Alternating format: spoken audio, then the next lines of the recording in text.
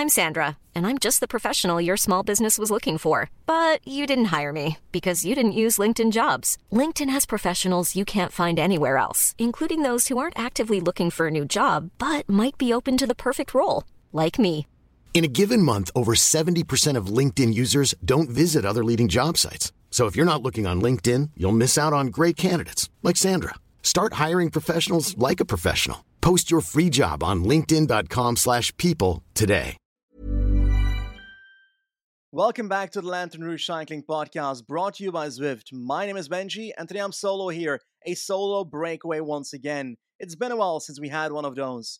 Why is Patrick/LR not here? Well, it's simple. This man had to drive all the way to Switzerland to do his UCI Riders Agents exam and is stuck in traffic, so that's why he's not here, unfortunately, but you'll have to manage just with me. I hope you'll feel pretty okay with that, because, I'm sorry. Anyway, we've got the Dauphiné on the menu today, the Women's Tour, and perhaps a tiny bit of ZLM Tour talk in the podcast today, but mostly, first of all, let's talk about the Dauphiné, a stage that, on paper, is very similar to the ones we've already had, a stage that could be a reduced bunch sprint, or a breakaway taking it in the end, depending on which teams take control during the stage and which riders were in the breakaway initially. When it comes to the latter part, a pretty strong breakaway, to be honest. Benjamin Thomas from Cofidis, my pick for the stage of, I think, 2 or 3 days ago. I don't remember completely. Fabien Dubien here as well when it comes to Total.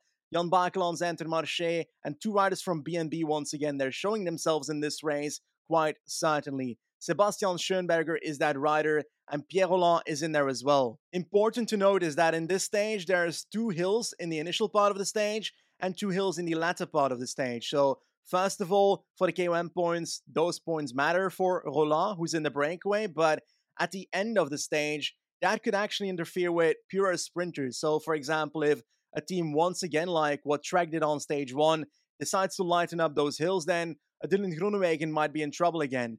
During the stage, it was clear that 2 teams tried to control from the peloton. First of all, Jumbo-Visma with Wout van Aert in the yellow jersey. It seemed like they wanted to take revenge for the last few days. Second after Ghana, second after Gaudu, and they didn't want to get second after a breakaway rider on this one. So they wanted to catch that breakaway. They controlled the breakaway together with another team that has tried to do the same a few times already, and that is the team of Bike Exchange for Dylan Groenewegen. But both times that they did it before, Groenewegen ended up being dropped before the sprint actually occurred. So not exactly the perfect race for Groenewegen, has it been?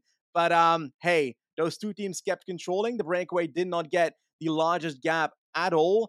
And it really came to the point where Pierre Rolland was going for the KOM points initially in the breakaway and decided to get them on the Côte de Deux and so forth, the first 2 climbs, and just dropped back to the peloton. And when the breakaway was 4 riders, I was like, oh, this break will not make it. Like, if someone's actively waiting from the breakaway to the peloton, then they probably don't believe in it too much anyway, or Roland is ready to save some energy for the upcoming stages, which are the hardest stages for him when it comes to KOM points. That's also the likely possibility. But towards the end of the stage, it's actually started switching around. It was not that simple. But before we get to the final, let's talk about our podcast sponsor. Zwift is an app that makes indoor training fun, and for me personally, sustainable. That's a very important factor when it comes to my own fitness journey, and Zwift has been key in that. For example, in the last 6 months, there's been 2 pillars in my training in which I've lost 16.2 kilograms in the last 6 months. That's insane. And those 2 pillars are, first of all, nutrition, and next to that, Zwift training. Zwift has been the solution for my time management issues when it comes to my training. I've been a guy that had issues with, okay, when in the day do I have time to exercise? And now I can basically, when I have half an hour, say, okay, I'll quickly jump on Zwift, go for a little spin, try and get some watts in and so forth, and get some training done. And so often, like, at the end of the day, I say at 11 p.m., okay, let's hop on Zwift, because that's the moment I've got time during the day, and I can't really go outside to ride at that point in the day. So all these situations made Zwift the most important and probably the best solution I could find for me personally. If you want to check out Zwift yourself, go to Zwift.com for a 7-day trial in the link below. Anyway, on to the final of today's race then in the Dauphiné. Towards the end of this race, we have those 2 hills I spoke about, and on those hills there was a different team. Not Bike Exchange, not Jumbo, but Ineos that decided to say hi to everybody, and they upped the tempo when it it became a vital part of today's stage. First of all, Mark Padun off the back, Chris Froome off the back. When it comes to Chris Froome, after yesterday's time trial being worse than Goldstein, well, not really surprising that he's not really looking that good anymore at the moment compared to at the start of the Dauphiné and that Mercantour race. But Mark Padun has really not done what we've expected him to do, really, unless he's on purpose losing time before the mountain stage. You don't know. You might see him in the breakaway there, and suddenly he wins it. Who knows? But next to that, Dylan Groenewegen dropping 200 meters from the top of the last climb of the day. 2 kilometers from the top, he dropped in the first stage, I recall, and now it's 200 meters from the top, and he ain't getting back. He ain't getting back to the group because Ineos is ruthless when it comes to their tempo, and they want to bring Hayter to a potential stage win here, but they have to handle some other things now. First of all, Wout van Aert.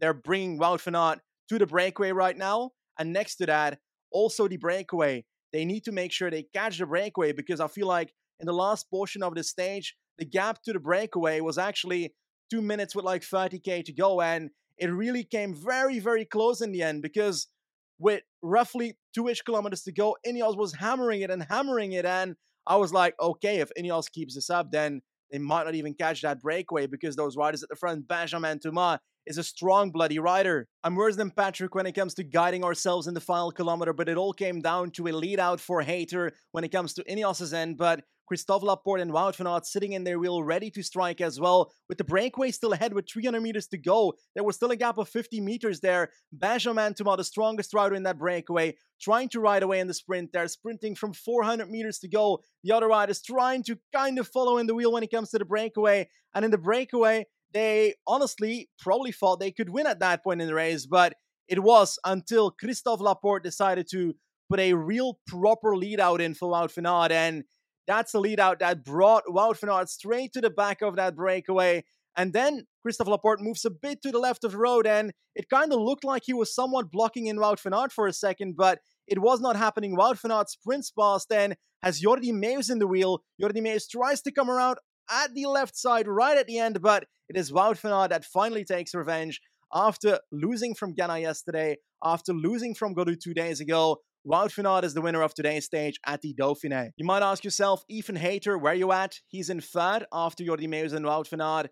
Bosenhagen in fourth, Hugo Page in fifth, Stuyven in sixth, Bajoli in seventh, Bakelans eighth, Louvel in ninth, and Molano in 10th. When it comes to the GC, Ethan Hayter jumps over Jonas Vingegaard, but that's irrelevant for me personally. I think that when it comes to the mountain stages to come, Geoghegan Hart is going to be leader for that team and not Ethan Hayter. So a bit irrelevant, that jump. Nonetheless, Wout van Aert still in yellow, Cataneo still in second, 1 minute 03, and Primož Roglic still on 106.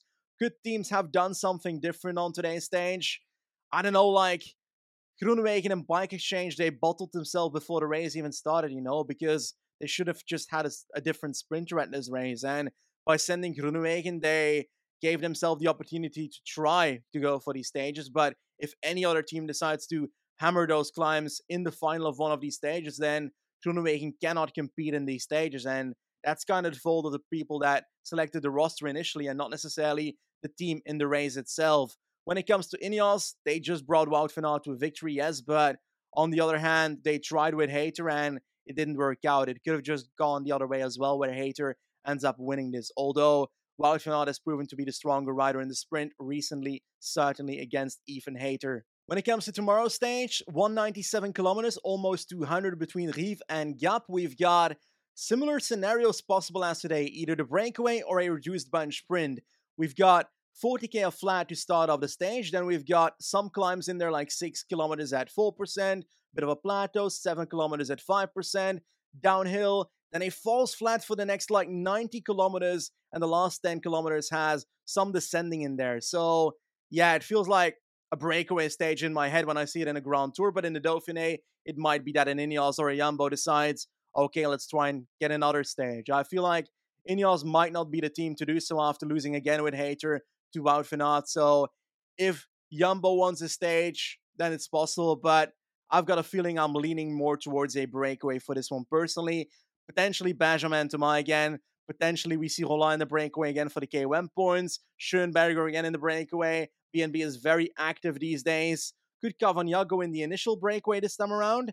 I feel like he should try with a stage like this.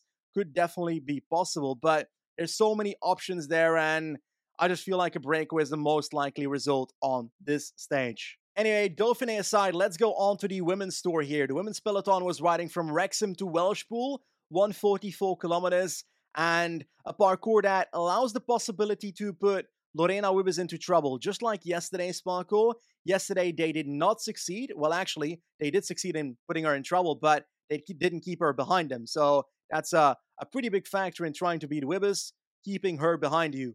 And on this parkour, they decided to try the same thing again. A group came ahead on the hilly parts of this parkour with Alexander Manley, Faulkner, and so forth. And Faulkner and Manley are the same team. Bike Exchange, Manley, we've spoken about her quite a few times. 4 stage wins at the Turingen Lotto Tour.